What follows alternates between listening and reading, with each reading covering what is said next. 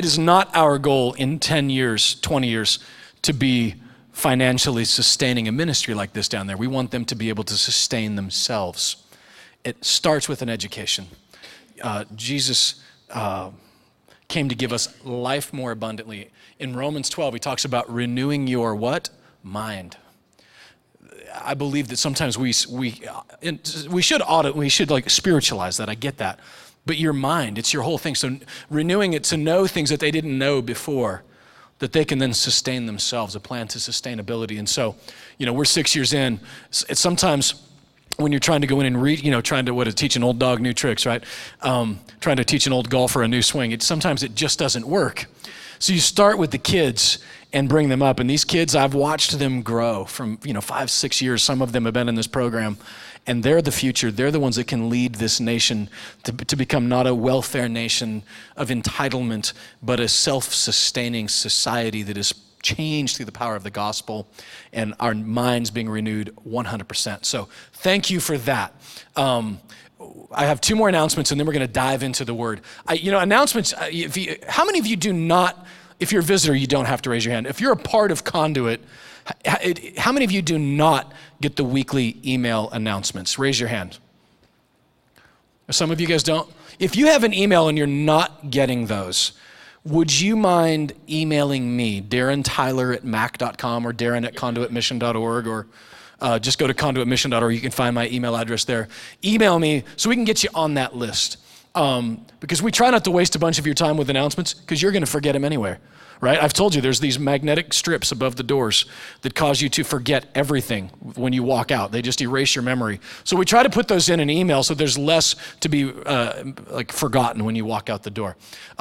But August 13th, which for those of you keeping track at home, is the next Saturday. Park Life Events, look, we have artwork, isn't that exciting? Is doing an event to raise funds for a homeless ministry that's based right here in town, Lamb's Croft Ministries. A lot of times you think, I don't have any cash, like I can't give anything. That's awesome. Go spend a couple of hours next Saturday morning helping them set up. Spend some time in the afternoon helping them run point on the event itself that's to raise funds for an event or for the ministry. And Tim Reno, who is in the back, would be glad to, would you wave so they know who you are? Everybody knows you pretty much, is in charge of that. I would love for our church to step up. Joe and I will be sleeping on the ground in Africa, okay? It won't kill you to go Saturday morning and help set up. I'm just saying. It's so funny, my wife, so this is my life now at the gymnasium. We work with somebody who's been kind and generous enough to actually allow us to, we've been donated a trainer basically, which you're clearly not working for me, but for Shannon it's fine. But the point being, she last year was on the treadmill and suddenly feels this pain in her side, and she finishes the workout and basically finds out later that she blew an ovary, like while running, and finished the workout. Now, here's the problem with this. I can't say anything now. Oh, my leg hurts. Dude, your wife blew an ovary, and she finished the workout. I'm just saying, I'm going to be sleeping on the ground in Africa. You can help Tim. And you can help. Speaking of which, while we're on this, would you stand up, Shannon? Yeah. My wife works like a rented mule every week, Nice. trying to get the volunteers. She's much cuter than a rented mule. Who's the mule in this relationship, right? With volunteers. I see her many times late at night typing, going, oh no, okay, this person can't do it. She's literally, it's like a game of like Connect, like trying to get all these things together every week. If you haven't had a chance to volunteer in our kids department, in our nursery department, greeters, the guy that walks around and carries my bag and hands me my Bible, that guy, we don't have one of those. We need one of those, don't we? No, we don't. Would you mind praying about it and seeing if that's something God might speak to your heart to help Shannon out? It would give her one less thing to stress about at night when she's trying to figure out how we're going to get enough covered. And here's the thing, the reason she stresses about it is because she cares about it. because she cares that our kids are taken care of. She cares that somebody's there to smile and welcome you in. She cares about that kind of stuff. So maybe see her afterwards if the Spirit is leading in that direction. And I'm telling you, he might be to help her out. So, and thank you, Shannon, for working so hard. Would you go to the book of Acts with me in chapter 20? Well, that was the longest announcement thing we've ever done, hadn't it? You're like, thank God we don't do that every week.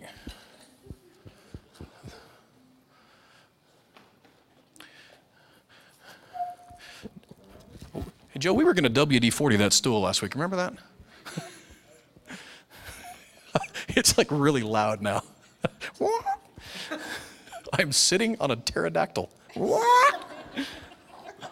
Acts 20, verse 1.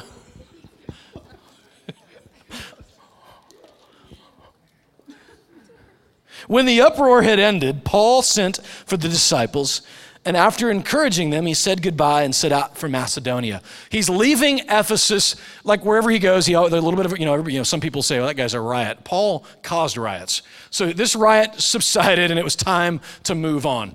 So he had moved on through Macedonia. Now he traveled, verse 2, through the area, speaking many words of encouragement to the people.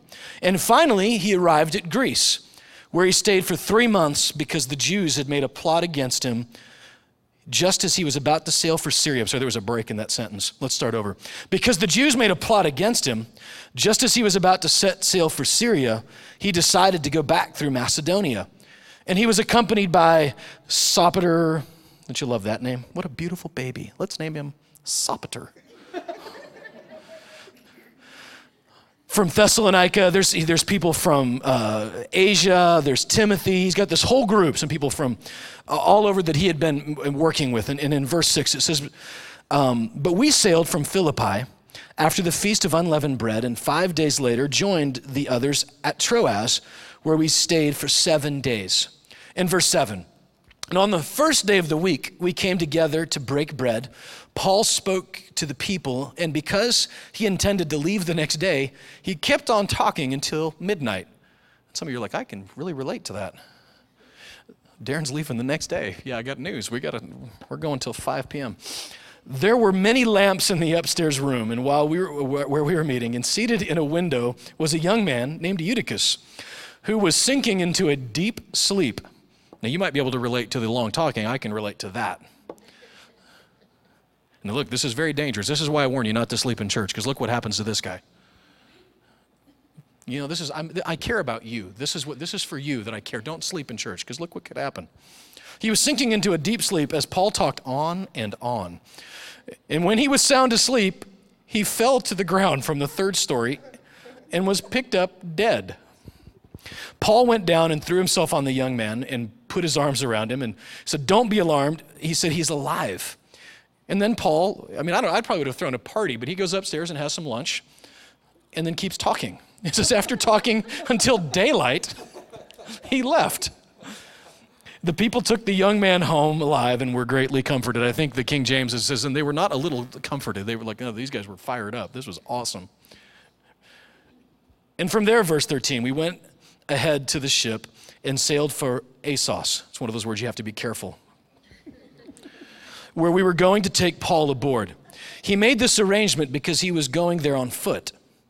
I love that. Paul going on foot, literally walking in the Spirit. And when he met us at Assos, we took him aboard and went on to Mytilene. And the next day, this is almost like a Twitter feed, right? And the next day we went here, and then we went here. Pound, my dogs are barking. The next day we set sail from there and arrived for Chios. The day after that, we crossed over to Samos. And on the following day, arrived at Miletus. Literally boom, boom, boom. Paul had decided to sail past Ephesus to avoid spending time in the province of Asia because he was in a hurry to reach Jerusalem, if possible, by the day of Pentecost. And from Miletus, verse 17, Paul sent to Ephesus for the elders of the churches.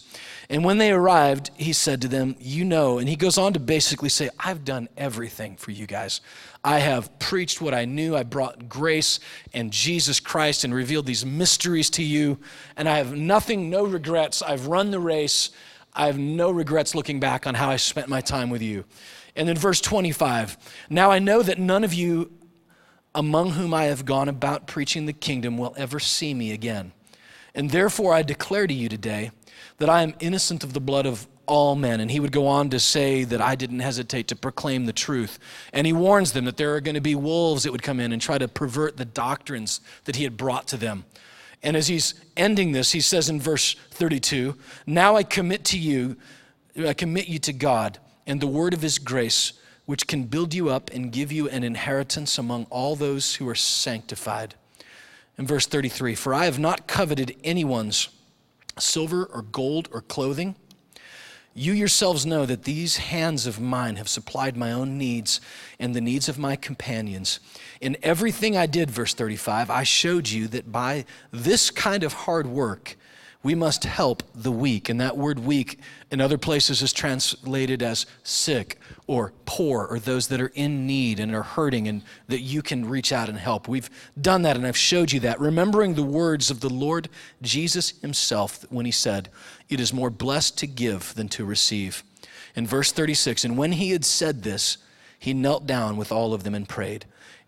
And they all wept as they embraced him and kissed him.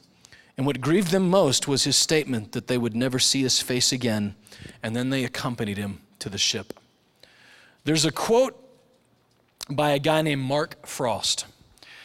And you might have seen this posted online before. It's from his book, The Match. It says that life is not a journey to the grave with the intention of arriving safely in a pretty and well-preserved body, but rather to skid in broadside, thoroughly used up, totally worn out, and loudly proclaiming, wow, what a ride. Mark Frost from this book, The Match.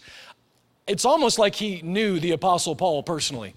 Because you got to think that's pretty much how Paul had lived his life and how he ended it. And we know this from a couple of weeks ago when we talked about in Timothy when he said, my life is being poured out as a drink offering, which is the spiritual Jewish equivalent of a toast. This was to a great life toast to God. He loved his life. And you look at this life and it was, pretty darn crazy. Literally, he would wake up and go here and go there. The Spirit would say, go to Miletus. We'd go there. We were supposed to go to Jerusalem through Syria, but we didn't, so we're going to go north instead. Never once is he complaining about it. Never once is there even in the epistles or any sort of an indication that he was miffed about it. Keeping in mind, he was planning to go directly to Syria. If you've got a little map in the back of your Bible, you could see that from Greece to Syria was a straight shot across the sea. And then he was going to go there and head to Jerusalem. And this little thing in the very first verse of, but there was a plot to throw him overboard, so he decided to go back through Macedonia. And that was like a several 100-mile detour that he went on. But he did it. He didn't complain. He actually would say in one of his epistles, I've learned how to be content, whether I have much or whether I have little. He went the way that the Lord had led him. I think, and I present to you that the reason was in Colossians 1:27, and you don't have to turn there. He would say to the church at Colossae this. He would say that to them, God chose to make known how great among the Gentiles are the riches of the glory of this mystery, which is Christ in you, the hope of glory. Paul was a guy that knew how to walk in the Spirit. He was a guy that would wake up in the morning, and I don't know that he physically prayed every day, God, where do you want me to go? But he woke up certainly with an expectation that whatever his plans were, we had plans today that Kathleen Carnally would lead worship for us. Those plans didn't work. So what is it that God has in Macon, Georgia for the Carnallys, and what does he have for us here? We'll find out. We have an expectation of the Spirit working in the middle of our changed plans. But Paul would say that the reason that this could happen, his secret, so to speak, of the mystery of life was Christ in him, the hope of glory. Now, unpack it with me really quickly. The word glory there, I know it's a word we sang this morning, glory to God, glory to God. It's a word that I bet if I ask every one of us in here, what does it mean? We may all have a different idea of it. It might have some sort of ethereal, mystical thing going on. It's really quite simply, the glory that he's talking about here is the kabod, the presence of God. In the original language, it talks of a weight, a heft, a substance, an authenticity. And I say that because he's saying that the hope of glory, the hope of you having an authentic life, of me having a life that is fulfilled and authentic and exciting and invigorating, is Christ in you.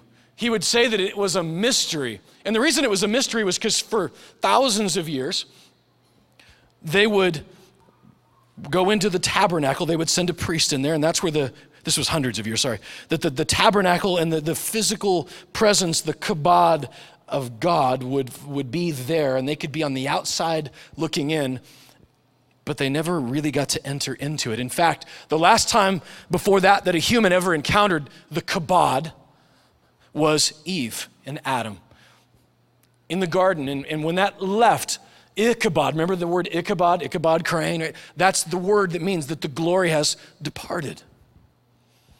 And Eve, standing there naked with Adam, the glory had departed. She did what oftentimes you and I would do. She tried to cover up and try to basically say, I have this hole, this emptiness. And so for her, it was fig leaves. For you and I, sometimes it's our job, it's our career. I'm going to try to cover up this emptiness in me, this thing, this desire for heft and for value and for meaning and for substance. Sometimes it's relationships. You go from person to person, and it doesn't work. And sometimes, husbands, you're looking at your wife or vice versa, and she's not fulfilling you. And I'm telling you, maybe it's because you're asking her to fulfill something in you that God didn't ask for her to do. It's the glory, the kabod that we look for, that we long for, that you can waste your entire life searching for, not realizing that the secret is Christ in you. And he would say this, that this mystery, which, by the way, is not a mystery like, Scooby-Doo, at the end of the show, the guy, turns out it was the gardener, it was something mysterious that they had known about but couldn't quite understand, couldn't get their mind wrapped around. And Paul, the word mysterion is that now you can actually understand it. This thing that you knew about academically, you didn't understand completely. I took Ethan to see Captain America. He thought it was the most awesome thing, the best day of his life. I was a little spooked because I don't know, maybe it's a little old. Will he be able to understand it? Will he get scared? There were 2 times in the movie that he had to cover his eyes and look away. Both times were when they kissed. He went, because there's this mystery in his mind of why would a man want to put his mouth on a girl? Ugh. Yuck. This is a mystery to Ethan that will, not too probably far in the distant future, be unveiled. He'll be like, oh. The mystery that is unveiled in him is often not unlike the mystery that Paul was saying. They didn't understand it before. They knew it academically, but now they get it. And I bring it up because I think in us, we can, go to the book of Jeremiah with me. You're probably tired of me telling you to turn to Jeremiah 31. You've been around here long enough, it probably actually falls open to that page. Or you've got it bookmarked on your Bible software on your phone. He would say that this is a mystery. Now to us in hindsight, we think, well, of course, this is how it works. These guys didn't understand that. And I think that sometimes it's worse for us because we think we understand it and we go about our lives acting like we don't. Because he would say to these folks, to the people of Israel through the prophet Jeremiah, that look, I'm going to do a new thing in you. He said in verse 31 that the days are coming, declares the Lord, that I'm going to make a new covenant with the people of Israel and the people of Judah. It will not be like the covenant I made with their ancestors when I took them by the hand to lead them out of Egypt, because they broke my covenant, though I was a husband to them, declares the Lord. This, verse 33, is the covenant that I will make with the people of Israel. After that time, declares the Lord, I will put my law in their minds and I will write it on their hearts. I will be their God. They will be my people. No longer will they teach their neighbor or say to one another, know the Lord, because they will all know me, from the least to the greatest, declares the Lord. For I will forgive their wickedness and I will remember their sins no more. Gang, I'm going to do a new thing in you, he's saying. This external rules and regulations thing, the top 10, the policies and the procedures and all this external, I'm going to do away with, and I'm going to make a new deal with you. And that deal is that I'm going to write my will on your hearts and on your minds. And this was a mystery to them. How on earth can that happen? That's all they knew were rules and regulations and policies and procedures. And he said, it's going to be different because I'm going to speak to you, the least to the greatest. We're all on a level playing field now. And Paul would say, hey, that thing, that Jeremiah 31, that mystery is really simple. It's Christ in you, the hope of glory, that God would become man. He would die, absorb the punishment for us. He would resurrect from the dead. He would ascend, and then he would send down his Holy Spirit. The book of Acts would call it the Spirit of Christ. Jesus would actually say, it's actually better that I leave so that this Spirit can come to you. Why on earth? How is that possible that that is better? In Jesus' day, you had to get in line. You had to push through the crowd. You had to cut a hole in the roof. You had to, like you're at the donut shop, take a number and step aside. Do they still do that in places? No. You had to step aside and wait, push through. The Holy Spirit in you means we all have a front place in line. Now, here is why this is germane. Some of you are thinking, Darren, I know this. You've covered this before. Here's why it is germane to Acts 20 and to you and me today. I grew up in a great church. I grew up with a great loving pastor. I went to a Bible college where people loved the Lord. And somehow, I don't know that anybody told me this, but I somehow figured out in my head, at least this is how I acted, was that the Old Testament, the Old Covenant, was rules and regulations for them, and that God did away with those rules and regulations, and now I have a New Testament, a whole new set of rules and regulations and policies and procedures. I just exchanged the old one for the new one. That isn't what he promised. And I want you to really hear this, because if what I'm about to say in the next few minutes, you could walk away and say, oh, Darren says don't read the Bible. You know better than that if you've been around at all. I mean, my Bible has clearly been read. We study the Bible chapter by chapter, verse by verse. I'm not saying don't read the Bible, but here's what you can't do. You can't make your Trinity the Holy Father, the Holy Son, and the Holy Bible. And what I mean by that is that I can get into this thing where I'm going to here just to get my rules and my regulations and my policies and my procedures, and I spend my whole life trying to enforce those on me and enforce those on you, instead of what he said, which is that the Holy Spirit would be in me and in you, and that I could wake up every morning, every afternoon, for those of you that take siestas, and say, what are you doing now, Holy Spirit? What is today? When the tire goes flat on the trailer, what is this, Lord? I mean, I'm bummed as can be, but I meet Willie the tow truck driver, and I'm like saying, okay, God, what do you want me to do with Willie the tow truck driver? We start talking a little bit and talk about Jesus, and every opportunity we have, just like Paul, this is why it's so germane here. This guy didn't wake up and read his Bible because you know why? He didn't have one. These people who turned the world upside down, this early church, this first generation, didn't have a New Testament. They had to depend 150% on the Holy Spirit every day, and they turned the world upside down. Now they did, at some point, would send letters back and forth that Paul would write, that James, that John would write. And what those letters would do would confirm in them maybe what the Spirit was doing in them. Saying, oh yeah, that's right, we're helping the poor. And look at what Paul had said here that we're supposed to, in verse 35, help the weak. Or it would correct them, saying, oh yeah, this relationship I've had with this guy or this girl, I've gone too far. And it says here that I'm supposed to flee fornication, so I can know that feeling, that conviction that I had in my heart was from God, because it's confirmed here in the Word, in these letters, in these epistles that would later become canonized and become what you and I have today. He has called us to be following his Spirit, saying, follow me. And we can go to his Word. I go to his Word every day. I believe it is God-inspired. I believe it's inerrant. I believe it's accurate. I believe it is necessary in our lives. And I believe that we can't replace the Holy Spirit component with the Holy Bible component. We can turn ourselves into theological porcupines in a hurry. I heard a pastor say this once. You make a lot of great points, but nobody can touch you. It's like, ooh, ow, you're sharp. Because it's knowledge, it's not the Spirit.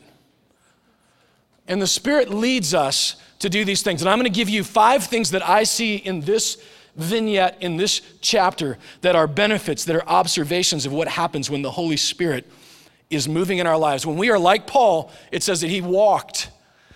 He made other arrangements because he was going to walk there. When he walked in the Spirit, you and I, it says in Galatians 5 that we should walk in the Spirit. What does that look like? What does it feel like in our daily lives?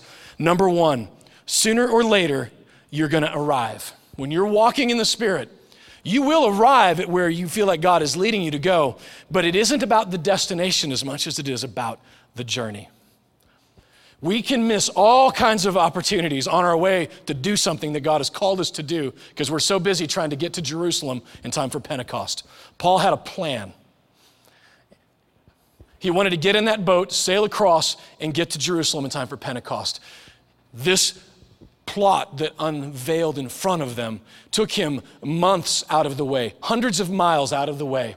And because he did that along the way, a young man would be raised from the dead. He would go through Macedonia where they would take up a generous offering for the saints in Jerusalem who were in need. Sooner or later, they were going to arrive. But in the meantime, and one thing that really jumped out to me was in verse 5, when it says that they took this journey and 5 days later they arrived. Why that jumps out at me is because just a few chapters earlier, they took the same trip in reverse and it took 1 day. Sometimes we're going to hit tough seas. And I say that because I know that a lot of us in here this morning are in some rough waters. And I want you to hear me say this, hear the Holy Spirit say this, that these guys were in God's will. It wasn't like they were out of God's will and now they're in a rough seas. They were right in the middle of where God had led them to be. And sometimes it's going to be smooth sailing and sometimes it's going to be a little choppy. Both of those are okay. Both of those, the Holy Spirit is in and can work in your life. Just relax and say, man, Holy Spirit, I am broke as a joke. What do you have for me today? The second thing, not only will you eventually arrive sooner or later, but in the meantime, walk is going to come alive. And if you don't believe me, ask Eutychus. This is a guy who was dead. And the Holy Spirit and Paul led him to go pray for that guy. And his walk came alive. Paul was alive. When you're walking in the Spirit, you're literally going to come alive. Now, sometimes that means you're going to get jolted awake. I had a business partner for years, a great guy. One of his quirks was when he would nod off to fall asleep, he would sometimes awake, like sitting on a plane or whatever. He would awake sometimes very energetically. And it wasn't long after 9/11, maybe 2002, and everybody's still a little jumpy. We're all a little, and we're on a plane. We're going to the West Coast, and I'm sitting up front, and it was like a plane big enough where there was a midway point, where there was a bathroom and a galley area. Now you can't gather there, and this is probably why, by the way. I'm sitting in my seat, and he's a full-figured man such as myself, and he's sitting here, and we're all kind of cramped, and I'm looking at this group of guys that are gathering that could have either been Italian or Middle East, had beards. I wasn't sure whether they were terrorists or Italians, but it's again, right after 9/11, I'm jumpy. I'm like, oh, and so I'm thinking I can take that guy. This is where my mind is, okay? Chance does this. Ah! I'm not exaggerating. He scared the flight attendant. He scared me. He scared the terrorists. For all I know, he averted attack that day. But I tell you what, I was alive the rest of that flight. I was wide awake. So were the terrorists, so were the stewardess, so was Chance. Everybody's wide awake now because we were like, sometimes it's a little jumpy, but man, you're awake. I took my girls, we went to the Holiday World last week, and because, nothing like sweating all day, outside in the middle of the summer. And so we're there hanging out. And at the very last ride of the day, I finally convinced the girls to go on one of those wooden roller coasters with me. the Legend, or I don't know, some name like that. And I've got video of them before. They're like, you can just see them like shaking, and they're all nervous. And we get at the other side. I'm looking at Lauren, whose face is this the whole way. And we get to the other side, and they were like, was it fun? Yeah. And I asked them this question: if it weren't a little bit scary, would it have still been fun? They're like, yeah, that's a good point. That risk, that thing kind of makes you come alive. And sometimes the Lord is going to call us into a place that's a little spooky, that's a little freaky, that might involve sleeping on the ground in Africa. But I'm telling you, you become alive. It might be as simple as you going to that neighbor that you don't like and breaking the ice with them, taking them a cake, taking them, mow their yard. Do something that breaks the ice, and it's no fun and it's a little scary, but I'm telling you, it makes you come alive in the Spirit. Thirdly, you're going to serve those that are deprived. In verse 35, help the weak around us, Paul would say. I bring this up because of this. There's a lot of need in this world, and we encounter it every day. And here's why I bring it up, because he said to help the weak. But we can't go out serving just because there's a need. We've got to go where the Spirit leads. Not just because there's a need. There's needs everywhere, but where is the Spirit going to lead you to go? Just a couple chapters earlier, Peter and John are walking by the gate Beautiful. And they see this man who was crippled from birth. He had said he sat there every day. And on that day, it says that he locked his eyes on him. It says that John saw him, Peter, they saw him. And that you remember the story, silver and gold have I none, but such as I have I give unto you. And he rose up and walked. Here's why that jumps out at me. Peter and John probably walked by him every day. It says he was out there every day. Jesus probably walked by this guy. Because it wasn't the need, it wasn't the Spirit up to that point hadn't led them to do that yet. If all I'm going is from the book, I don't know whose need I'm supposed to meet because I'm not listening to the Spirit. And I could literally we could run ourselves into the ground as a church trying to serve everybody because we're going to try to serve according to the need, not according to how the Spirit is leading us. The next thing, number 4, verse 36. I think that not only is it going to be that we're going to serve those who are deprived, but the relationships that are all around us are going to thrive. Aren't you glad I'm a poet all of a sudden? I'm writing songs, right? I think some class in Bible college, they tell you you're supposed to rhyme stuff, so I was trying that out. The relationships around us will thrive. In verse 36, we see that Paul set out for his friends from Ephesus, his elders. And these guys, he would say, we fought together, man. I gave you everything I had.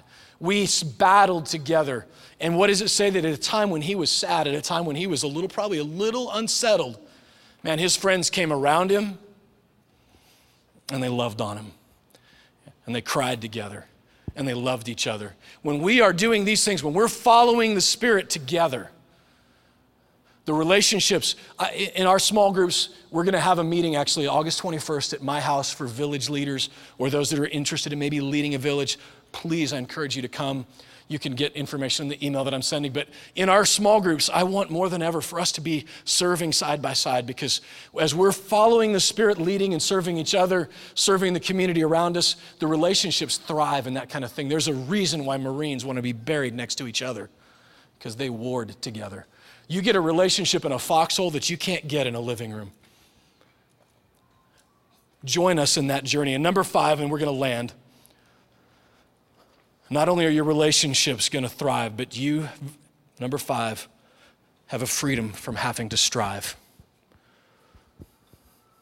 Paul would say, and I think it's verse 13, where it says that he decided to go on foot. Notice where the other guys went. They went on a boat. They didn't go on the way that Paul did, because Paul wasn't putting some pressure, some policy, some rule on them that they had to compete with, because the Spirit didn't lead them to get on the boat, to walk. Paul was walking, they were taking the boat. I say that because we, in this environment, again, so Joe and I going to Africa, it's fresh on my mind. You might be thinking, I got to go to Africa. That's what people do. You go to Africa. Oh, but we got to go to Haiti. We got to get the school supplies for Haiti. Oh, but I got to pray 8 hours a day. And then you're realizing, what am I supposed to do? Because everywhere I turn, there's all kinds of opportunities for me to do something. Go out of your mind, except for I can take a step back and say, Spirit, what are you leading me to do? I may not be called to go to Africa. That's actually okay. You can wake and say, the Spirit's not leading me to do that. That's awesome. No pressure. I don't have to strive to make that happen. I heard this taught by a guy, and it made so much sense to me. In Matthew 13 is the story of Peter walking on water, right? You remember this story? That he was in the boat, and they were waiting for Jesus, and they ended up, the storm came, and they had like a paranormal state experience and something walking across the water, and they realized that it's Jesus. And in the account in Matthew 13, Peter said, Lord, I want to come to you.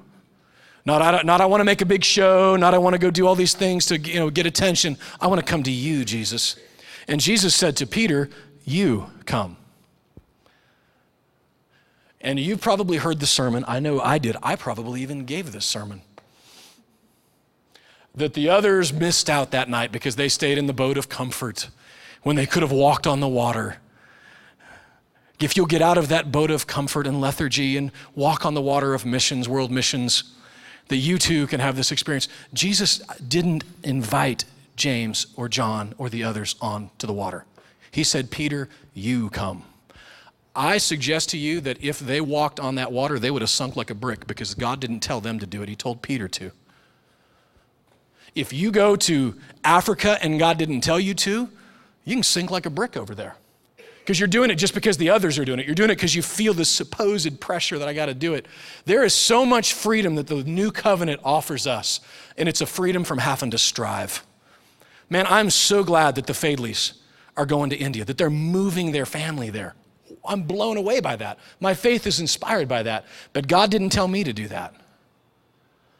You might be thinking, man, God is leading me to fast. Great, don't put that on me.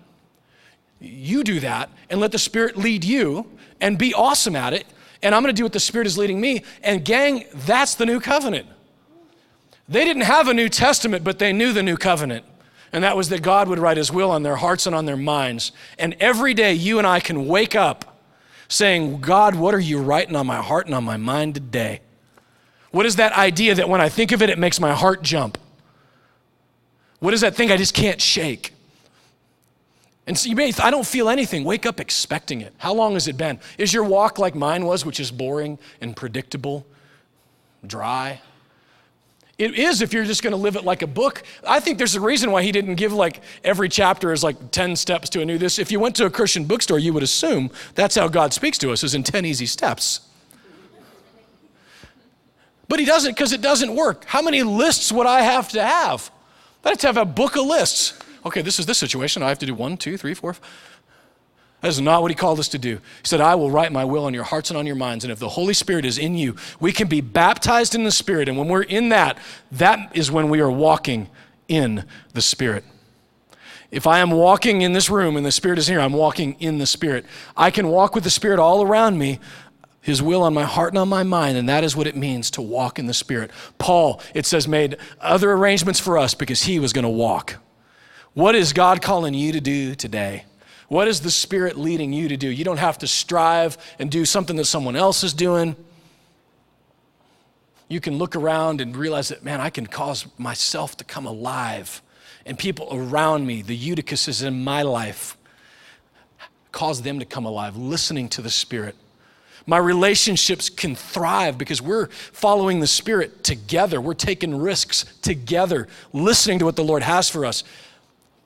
And we can go to the Bible and say, hey, that's right, that's it. This is what God is telling me, and it's confirmed in this. I feel like I should share my faith with my neighbor, and the Bible tells me to go into all the world and to make disciples. It tells me that I should preach the gospel. That lines up with what's in the Word. We got to know what's in the Word. We got to know what He's telling us, and then wake up and think, my Trinity, the Father, the Son, and the Holy Spirit, what is the Spirit saying to me? Is it confirmed? Maybe it isn't. Maybe it'll be corrected by His Word. Well, He really didn't call me to do that. But I can go to the Word and find it, confirm it or correct it, and let the Spirit lead me in my everyday life. Would you guys come and lead us in worship? I want you to think through with me that as a church, what would it be like if we were a church that walked in the Spirit together? In our small groups, if that was part of what we're doing is, man, Spirit, what are you asking us to do? If you don't have that life that God promised. Jesus said, I'll give you a life more abundant.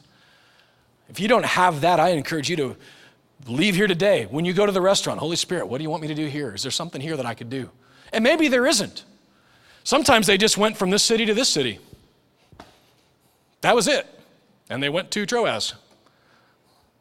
And then sometimes somebody dies and they're raised from the dead. I mean, all these things are options. The impossible becomes possible when we walk in the Spirit. As a church, I want nothing more than that for us. Big or small church, I don't care. But can we walk in the Spirit together in our own community, in our schools, and in our jobs, in our workplace? I mean, I see what they did in the book of Acts with that. I believe that that Spirit is still available to us today.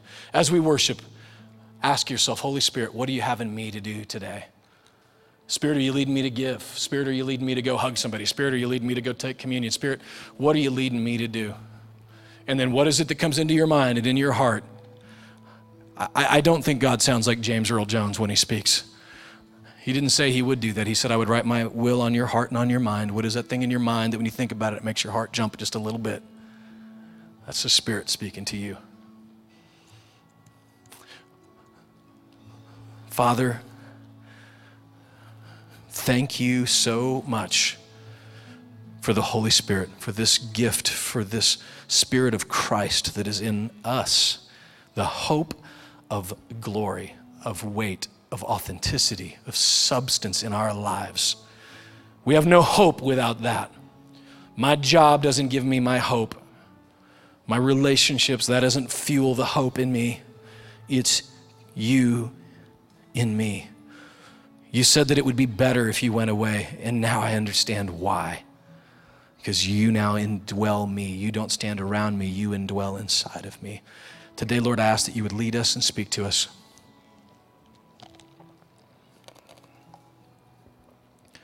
Download your will into us. In Jesus' name, amen. Maybe you should have a notebook with you. Maybe, if the Lord, I tend to forget stuff. I write sometimes because I won't forget it, but just try it. Expect to hear from him. Expect what's going to pop into your mind that might be the Spirit today. Expect it. Ask for it.